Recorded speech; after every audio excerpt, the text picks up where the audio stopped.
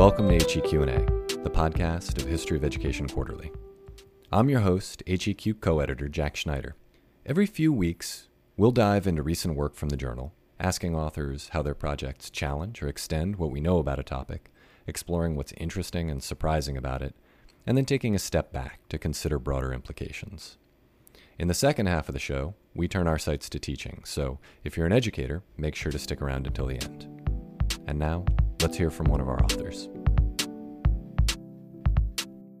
My name is Gonzalo Guzman. I am currently a visiting assistant professor in educational studies at Colgate University in Hamilton, New York.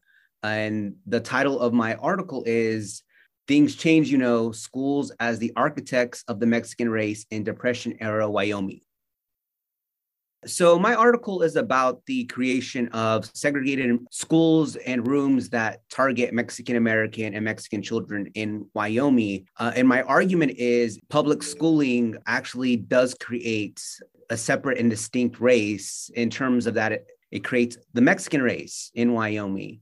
And my argument is that public schooling institutionalizes and codifies race in a way that it finalizes a racialization process. So the title of my article, I am very deliberate and specific when I say schools as the architects of the Mexican race, because I am saying that they actually do finalize and do create the Mexican race, that after this, there is no debate. Mexicans are non-white and schools prove it. What I always hear is why Wyoming of all the states? And the reason why is because the current historiography, particularly Mexican educational history, majority is focused on the Southwest, particularly the border states of California, Texas, Arizona, and New Mexico. And that makes sense from a demographic perspective.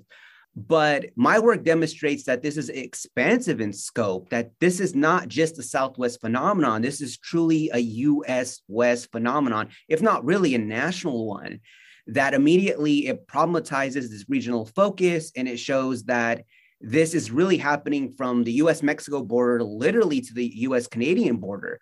I do talk about Billings, Montana as well, a brief mention, but I do name that as well. Number two is it expands just the discussion of Wyoming. Wyoming is not generally known for its historiography or social history. It's known for Yellowstone and Devil's Tower. The Wyoming tourist industry has doubled down on this. It's like, don't visit us for our history, visit us for our landscape. And so there's a particular narrative around Wyoming that is that, for instance, although they had a permissive segregation law regarding being able to build segregated schools, the myth is that no segregated school has ever existed in that state. And so this article is like, no, with an exclamation point. And I exhaustively, that's why there's so many footnotes to be like, here's all the evidence to show you that is not the case. What's interesting, particularly interesting about this is how this is shockingly similar to like cases in South Texas or Arizona or in California, that it's almost like it's speaking to a larger cultural phenomenon, like this culture of segregation. And other scholars have turned this as like Jaime Crow or Juan Crow, but it does speak to a particular racist and segregationist cultural system that is pretty much following Mexican-American and Mexican immigrant populations wherever they go in the United States. And it's shockingly similar no matter where they go. More importantly, though, is the role of the federal government in helping to foster and create this culture of segregation.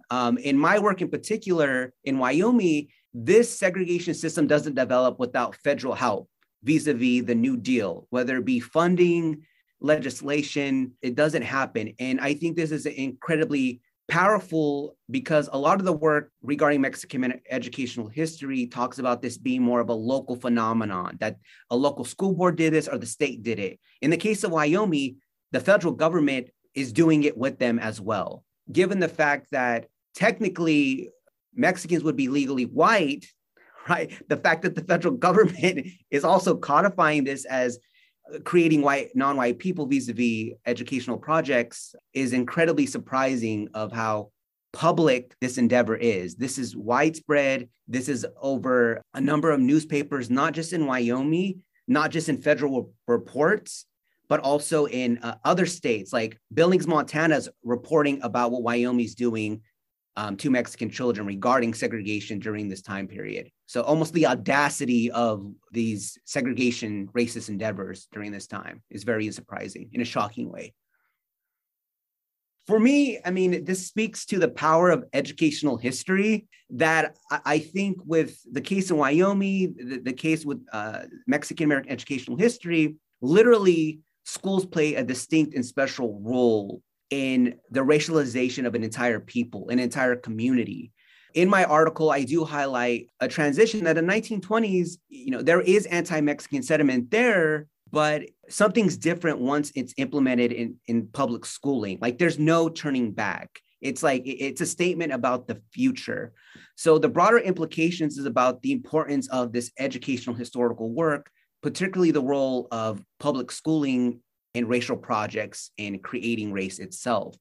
As for Wyoming, I mean, this immediately problematizes, any notion that they're the equality state, quote unquote. I mean, just scratching beneath the surface like a lottery ticket, you see that all this racial history comes to the surface and that Wyoming is the nation. I mean, if this can happen in Wyoming, that has the lowest population of any state in the union, that is incredibly rural now, that is incredibly isolated. If it can happen there, it happened everywhere because, of course, it speaks to a larger cultural phenomenon that is endemic to U.S. history. The second half of the show is dedicated to thinking about teaching. We ask authors to put on their guest lecturer hats and take students into the weeds. What should they pay attention to, methodologically speaking? What else should they be reading if they want to take a deep dive into the historiography? And where are there opportunities for further research? I would pair this article with the methodological article that David G. Garcia and Tara Yoso wrote, also for History of Ed Quarterly, but also a book called Silencing the Past, which talks about the ways in which historical narratives have shaped our understanding of ourselves and the nation. So I keep on talking about the way in which Wyoming teaches about itself and remembers itself, but also how the nation remembers Wyoming as well. And really the Mountain West, that from my work, I repeatedly come over politicians, current historians, and teachers who will say, well, segregation never happened, but they'll also even name the schools that I write about in my work. So I'm like, there's a cognitive dissonance here of like, are they lying? But no, what's going on is that the historical narrative is so strong that there's nothing countering that mythos, that's all they can believe. So in terms of methodology, it speaks to the power of historical narratives in shaping beliefs about narratives and how much they really, really do shape our world vision. So immediately students can see like the power of these counter narratives, but how these narratives even shape the evidence that we tend to look at. Like one of the things I'm surprised about is how national, international this story has been. Like I've literally had to go through sources and archives everywhere. And one example is the largest repository of narratives about what Wyoming is doing during the Great Depression regarding New Deal monies is located in Miami Beach. It's not in Cheyenne, Wyoming. It's not in the National Archives in College Park. It's in Miami Beach. I have no idea why it's there. I have no idea why they have it, but that's the power of this story, that in terms of methodology, like literally this speaks to that what people would think to be just a Wyoming story is really a national story, that bits and pieces are everywhere. And this is the power of the historical work, that we have to bring all those stories together to make a narrative. And that's why this work's so important. Oh, yeah, I'm going to name 4 books. The first one would be the work of Victoria Maria McDonald, Latino Education in the United States. This is an amazing collection of primary documents. She put it together and she offers historical context to it. It's a brilliant intro to the field. Also, the work by David G. Garcia, Strategies of Segregation. It specifically has a direct conversation between Oxnard, California, and how segregation of Mexican-American children happened there, but tons of parallels to what happens in Wyoming. The work of Ruben Donato and Jared Hansen called The Other American Dilemma, who also talks about segregation of Mexican American children. It's from a multi-state approach. He talks about Texas, California, Colorado, Kansas, Alabama, Louisiana. So he's part of this new trend in the field of expanding the regional focus. And finally, the work of Phyllis Barragan-Gotz and her book, Reading, Writing, and Revolution, which talks about Mexican-American-centered education in South Texas, particularly a focus on the escuelitas that are established in South Texas. So yeah, I recommend those. That's a wide berth, but either if, you got a good take on the field if you go through those 4 texts.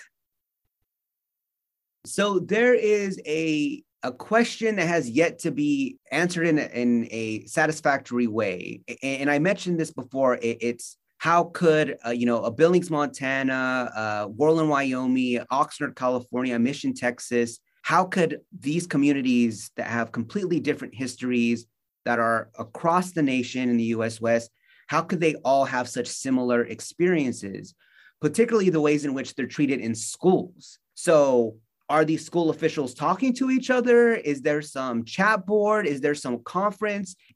How is this educational theory being dispersed?